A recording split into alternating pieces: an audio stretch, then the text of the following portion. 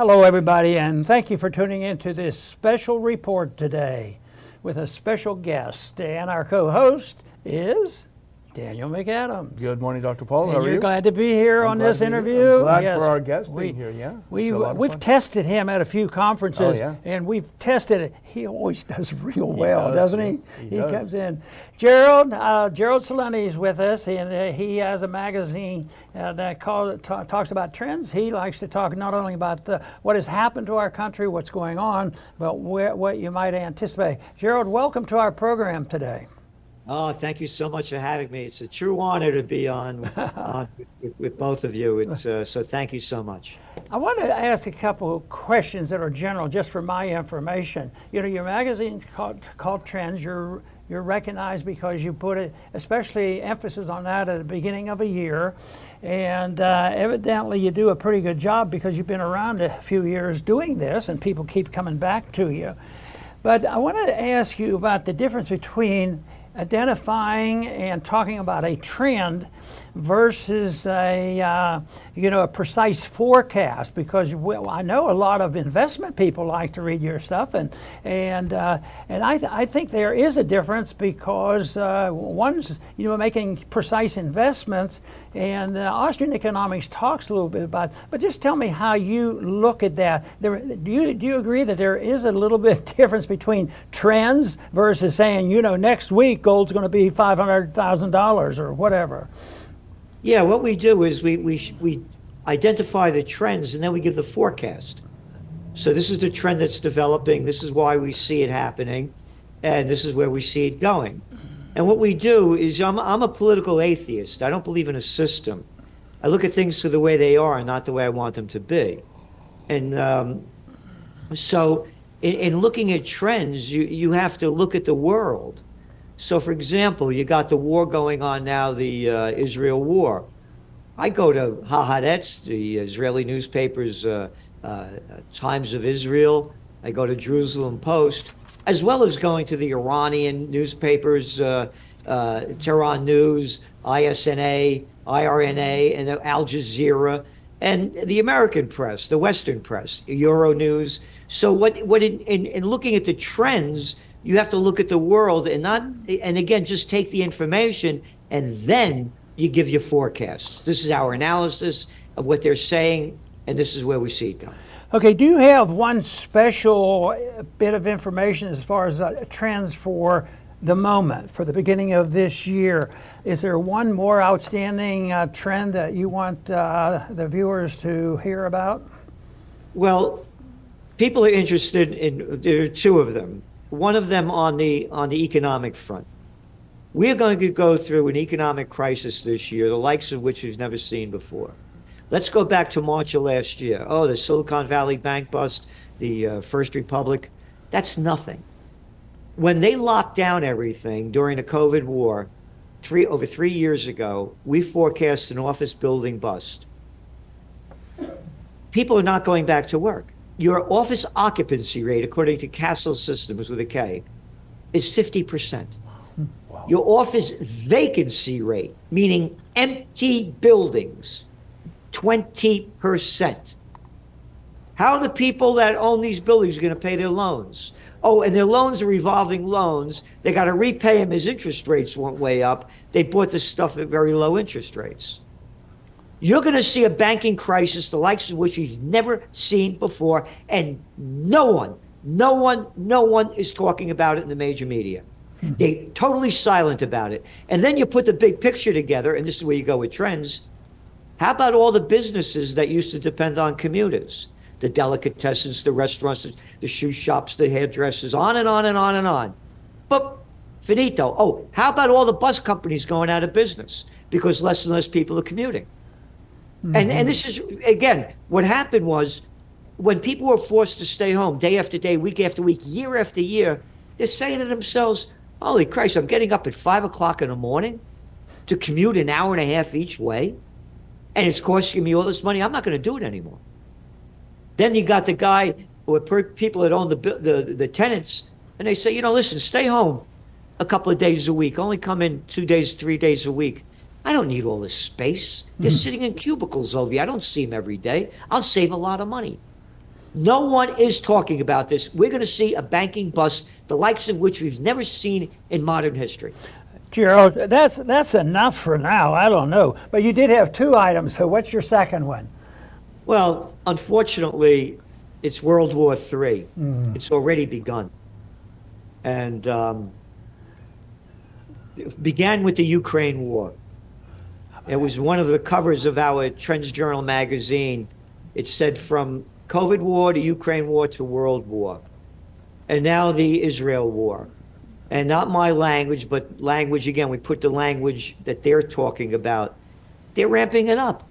They're bombs away in Lebanon, bombs away in Syria, Israel is doing, which they've been doing for a long time. But now it's escalating in Lebanon, and now Hezbollah is going to get involved in it. And people forget that Hezbollah beat the Israelis and threw them out of Lebanon. But nobody talks about that. And now what happened just in the last couple of weeks? Almost 100 people died in blasts for a ceremony of Soleimani, the former Iranian general that was killed by the Trump administration in 2020 when he was in Iraq, quote, for peace talks. And there was a ceremony that people got blown up. Iran is blaming it on Israel. And then a few weeks ago, the Israelis wiped out another Iranian commander. If Iran, and then you got the Houthis over there, stopping ships going into Israel in the Red Sea, and other shipping companies changing the routes, so it's bringing up inflation, costing more. If Iran gets involved in this war, it's going to become official. Look, you know the story. One of my sayings is, when all else fails, they take you to war. What followed the Great Depression? World War II. And again, I tell everybody, go to History Today, put up Franklin Roosevelt put sanctions on Japan.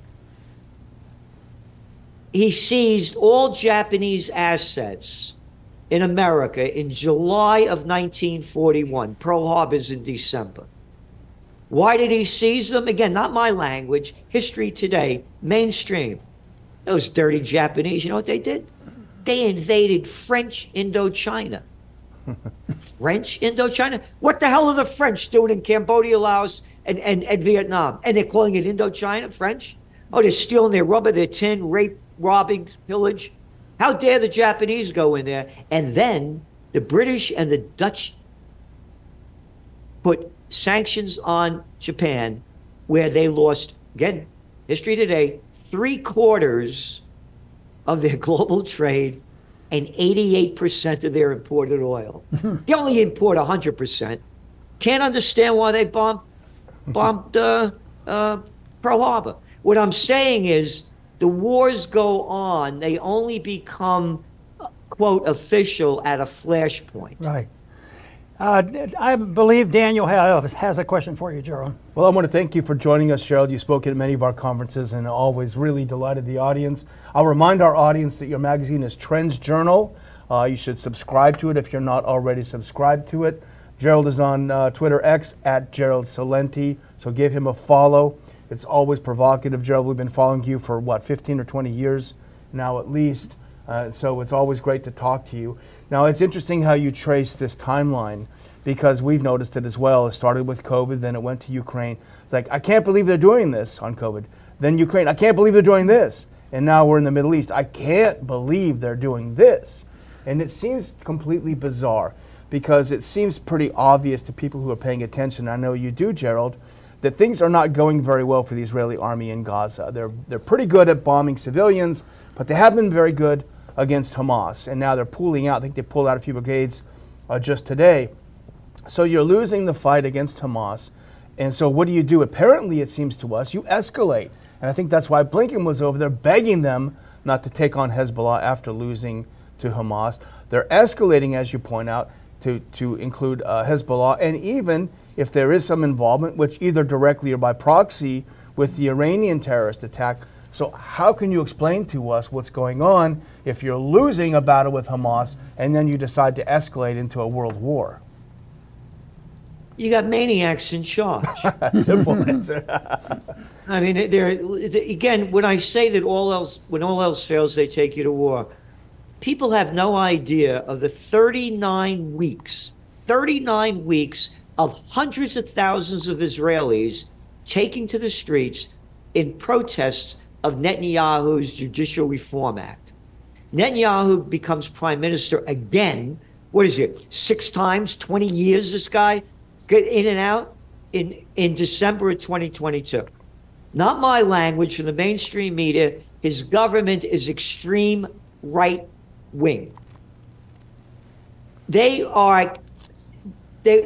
raiding mosques, killing people in the West Bank. Anyway, the protests are going on for 39 weeks. Not my language, the language from that arrogant guy, the president of Israel, Isaac Herzog.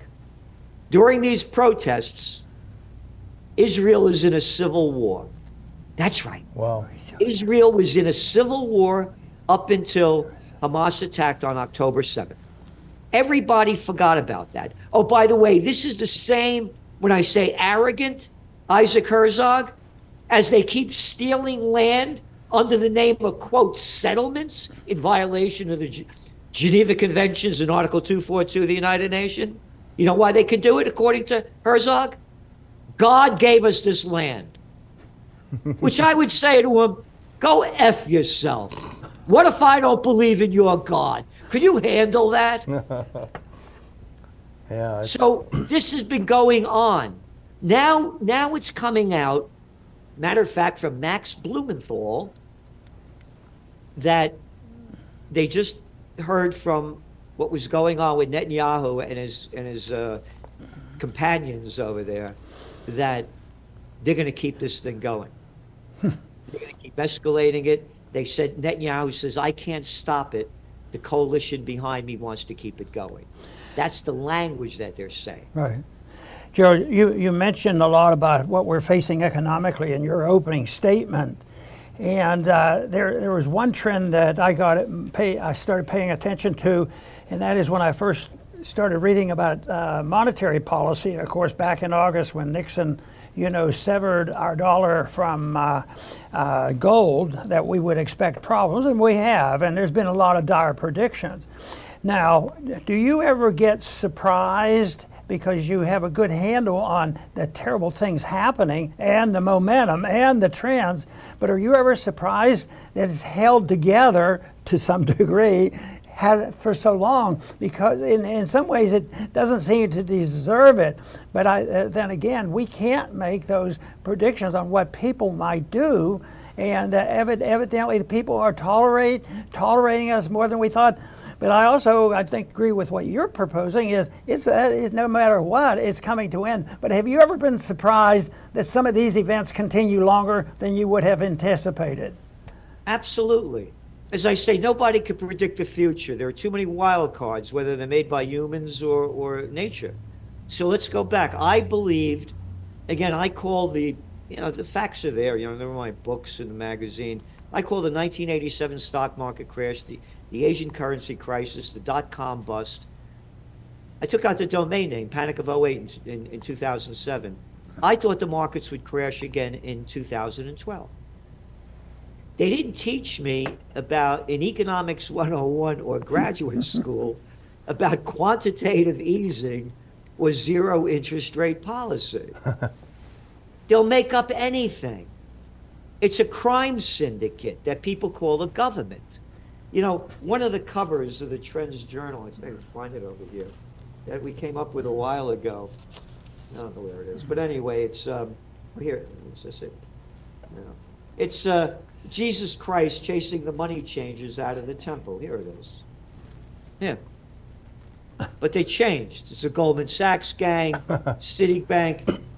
I mean, who could have imagined back in 2007, 2008, that your favorite group that you love so much, the Federal Reserve, would dump in $29 trillion to bail them out? Oh, that's not my number. That's the number from the Levy Institute at Bard College. So they'll make up anything to keep it going. Daniel? Well, let's switch gears a little bit. We're kind of hitting you from both sides, Gerald, but let's move over to the presidential campaign. It's a fascinating thing to watch. My colleague at the Ron Paul Institute, Adam Dick, wrote a piece for us the other day saying we're facing the prospect of having the two main contenders for the president never having debated at all, either each other, which is probably going to be the case, or any of their challengers. Is this the weirdest election season or what? And what do you make of it? It is the weirdest election season. And what's very important about it is they only report mostly the polls that Trump could beat Biden. They don't look at the polls that the people don't want either one of them. Look at the freak show that we have. We call it a presidential reality show. That's all it is. It's made for TV. The people don't like either of them. And what is so disturbing to me, that we've had these two-party gang, again, I call them a crime syndicate, because by their deeds you shall know them. They're murderers and thieves. How many more wars do they have to start and kill and steal our money? How much more of our tax money do they have to give to the bigs and to their friends, and again, the bailouts? We haven't had a third party since when? Before Lincoln? That really had any kind of movement? The same gang has been running this show forever. And so there's no freedom in this. This is the end, as I see it, of the end of America. It's the beginning of the very end, because, again, all things are connected. You look at how the EU went down, the UK went down. It was all their wars. And after World War I, the pound went bust and the dollar came up. Now it's America's been fighting all those wars, and now you're going to see the dollar, again, all things are connected. The dollar is going to go down as they lower interest rates. This isn't rocket science. The dollar's only strong because of high interest rates. When the interest rates go down, it's going to begin the beginning of the death of the dollar. When the dollar dies, you're going to see America die with it. So we have become the country that our founding fathers hated and fought against, Great Britain. We became that. Because in the same aspect, they have His Majesty's government. What His Majesty? The guy doesn't pee or poo. What was it? His Majesty. We got the same thing. Every time these clowns go out, the president, roll out the red carpet. And what's the matter? We got to walk on a red carpet. Everybody's saluting them. And we'll tell you what to do. Your freedom is gone. America's going down when the dollar dies. And you're going to see the dollar die, again, connected. Look, how many more countries just joined the BRICS? 5 more? You know, you used a term that caught my attention. You talked about the government and referred to them as a crime syndicate. And that's pretty good. But you have to realize that's made our job easy because, you know, for most of us, sorting out the truth from the lying is a job. But the job has been made easy because now if anything is said or related to any report, whether even the weather reports now are all biased, in one direction. But so we can assume that they're telling a lie. And that seems to be unfair, but I think it's more accurate than saying, well, in a free country and most people are honest, therefore we're going to hear the truth from the government. I think we hear the truth from the people we trust, and there's still a lot of people like that. But not the people that weasel their way into government, because then when they speak for the government, we can see the results of what's going on right now. But I think this whole lying business is a big deal because they get to the point, and I like to use the word nihilistic and nihilism, because it's like a religion. They don't even seek, nor do they believe it exists. And they don't have to worry about it. And I can remember as a kid that I couldn't understand communism. And they said, well, they don't believe, they believe the party determines the truth.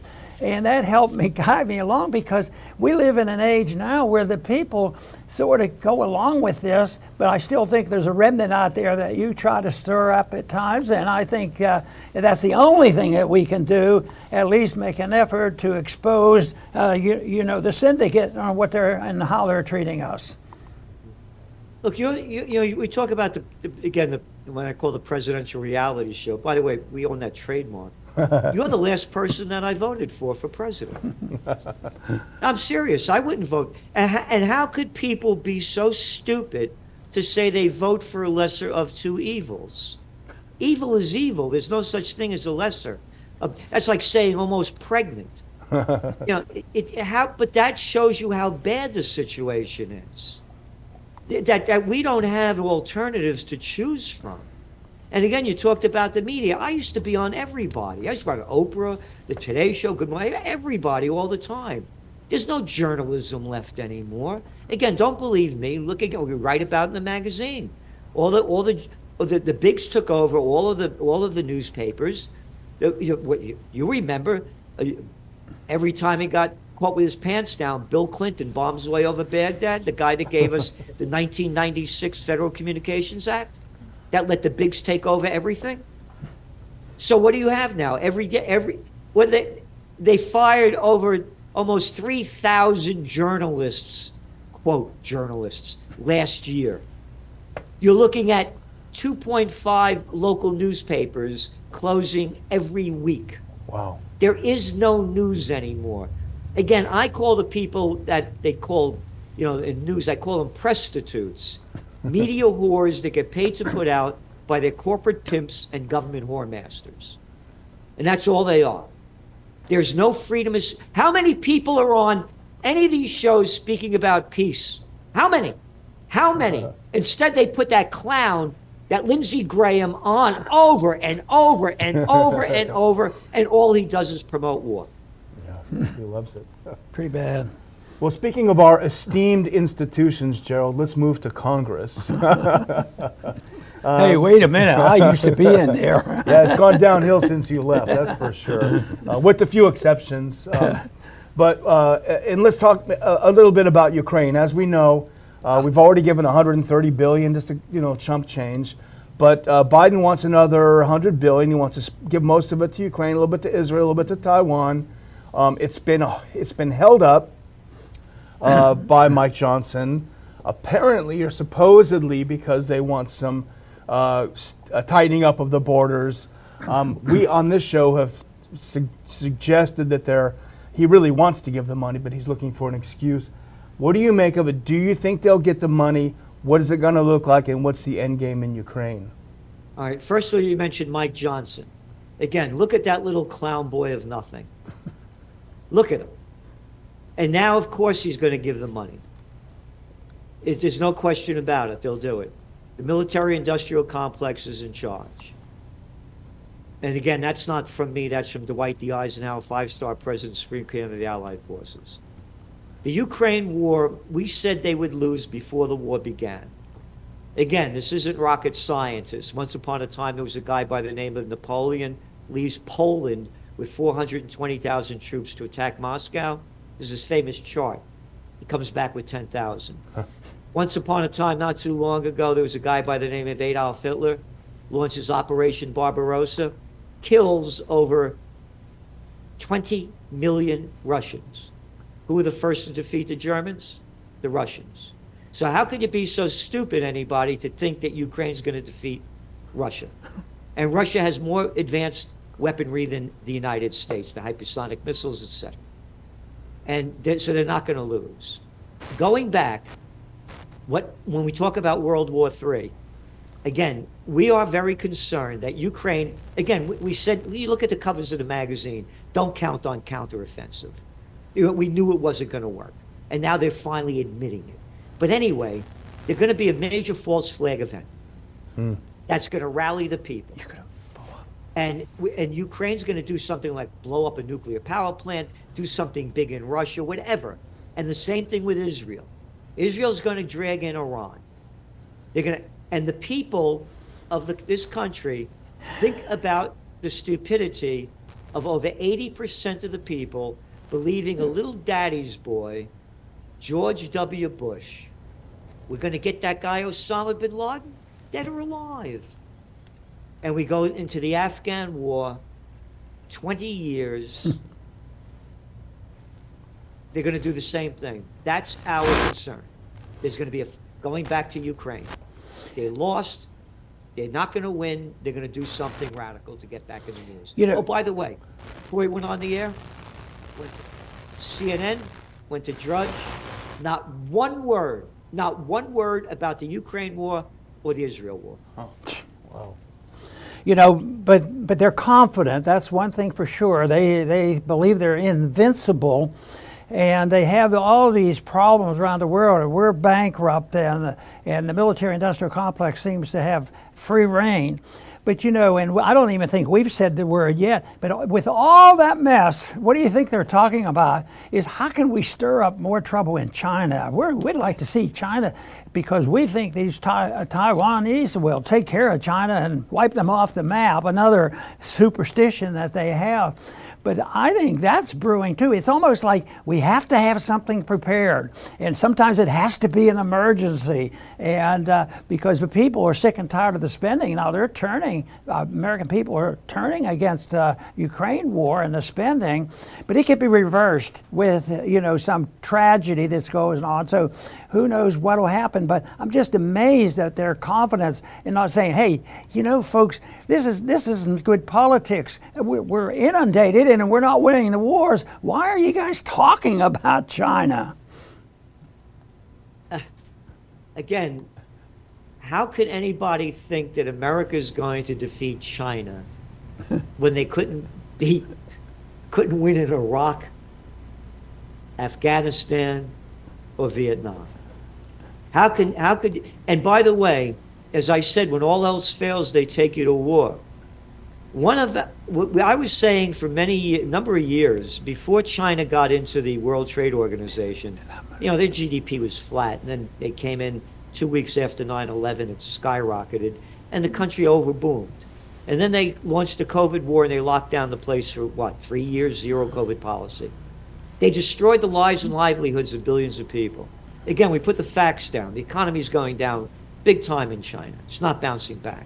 As I say, when all else fails, they take you to war. We believe Xi is going to. There's a very strong probability that he'll make a move this year in escalating, getting Taiwan back. And again, everybody that knows about this says that Taiwan is not a free nation. I mean, it belongs to China. And again, what is going on since the Ming Dynasty? And why am I involved in that as an American? Nobody knows George Washington's farewell address. This is a real man that fought, not like these little boys that are president that couldn't fight their way out of a paper bag that loved wars. His farewell address warning the American people not to get involved in any kind of foreign affairs. Have no love for a nation, have no hate for a nation, because if you do, you'll be a slave to them. What's none of mine? This stuff has been going on for centuries. We're going to solve it? Daniel? Well, Joe, I think we're getting low on time, but there's one thing that was in your Trends 24 issue, which I, again, urge all of our readers to subscribe and read. But you did talk about something that is in the news a lot, and we shouldn't go without mentioning it, is one of your predictions on migrants and migration. Give us your take on that. It's migrant madness, and the people are mad as hell. I mean, you could see New York. It's a freak show. I mean, I'm in New York. It's all over the place, between the homeless and the refugees up there, swarming in. Dr. Paul, see if you correct me if I'm wrong on this. When I was a kid, by the way, I remember my parents, may I rest in peace, they tried to get their cousin Constantino from Napoli to come. They couldn't get him in here. It was so tight to get people coming into the country. It changed during the Vietnam War with Lyndon Baines Johnson, when they're drafting all the guys my age and a little older, and he was the one first changed the immigration policy. And then I wrote in my book, Trends 2000, this came out in 1996, the internet revolution begins really at around 1992, 93. They gave the H-1B visas. They needed cheap labor. They're letting this, I believe, happen because, again, when we were young guys, there were hardware stores, grocery stores, stationery stores, drug stores. Now they're all chains. The people aren't earning anything. You go to any one of those chains, and there's a sign on the door, help wanted. They can't find people to work for nothing. And I think they want these people to keep coming in so they get more and more cheap labor and they get more votes for them. That to me is what's going on. And now let's take a look at the world. Again, all things are connected. When they overthrew Gaddafi, he warned that you get the videos there, you get rid of me, you're going to have a refugee crisis in Europe, because he was stopping them from coming in through Libya into Europe. And that's exactly what happened. The AFD party, that guy that just won in the Netherlands, one populist party after another. If there was a party in America that was a true populist party, meaning a party for the people, so I say, no, this is our country. No, you can't keep coming in. And by the way, you got to put these trends together. It's only going to get worse because there's going to be a global economic catastrophe at hand. Again, not from me. The World Trade Bank just came out yesterday, or the World Bank came out, on Tuesday, yesterday, that they expect the worst global economy in 30 years.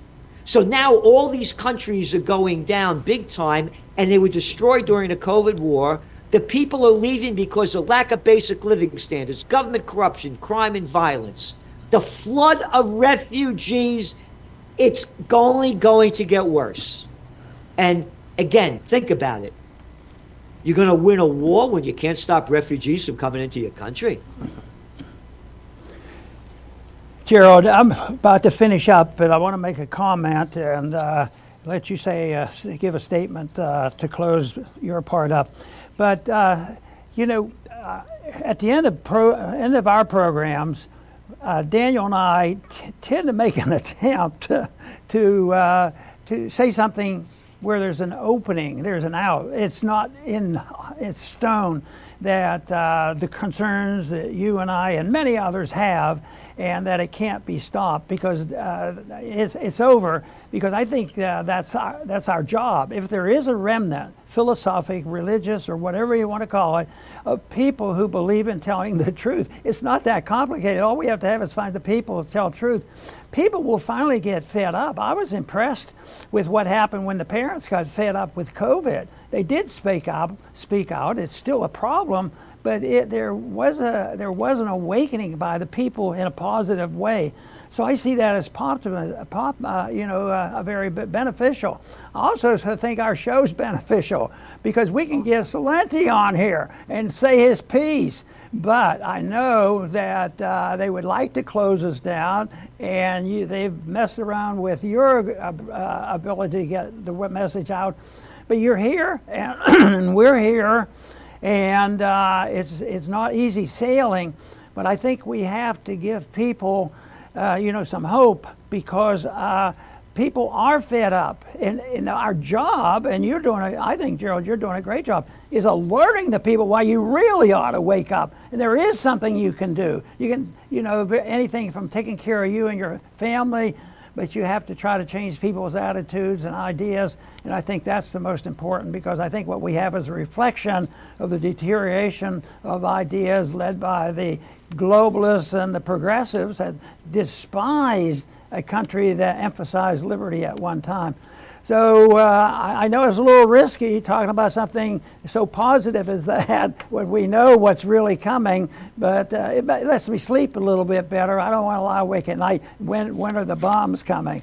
And I also think that one of my personal rules is when you're dealing with these very serious ideas, that we should have as much enjoyment as possible. So we really enjoy having you on our program, and we're going to get a lot of comments, and we're going to get more viewers. So that's very positive. So Gerald, we thank you very much for being with us today, and hopefully we can do that again. Do you care to finish up? Well, yeah. Well, first of all, thank you so much. I admire you so much. There's no man alive that I look up to more than you. and for all you've done, and the fight that you've had for the true meaning of the American spirit. And I believe it could change, of course, because not my words, but by a cat by the name of Samuel Adams. It does not take a majority to prevail, but rather an irate, tireless minority, keen on setting brush fires of freedom in the minds of men. And as you said, we're out there, but we have to unite under one party, and that party's not there with the right candidate to lead this charge. Very good. When that happens, it could change like that. Very good. It's been a great having you on the program. I want to say thank you very much to our viewers today for tuning in to this program, and please return to the Liberty Report soon.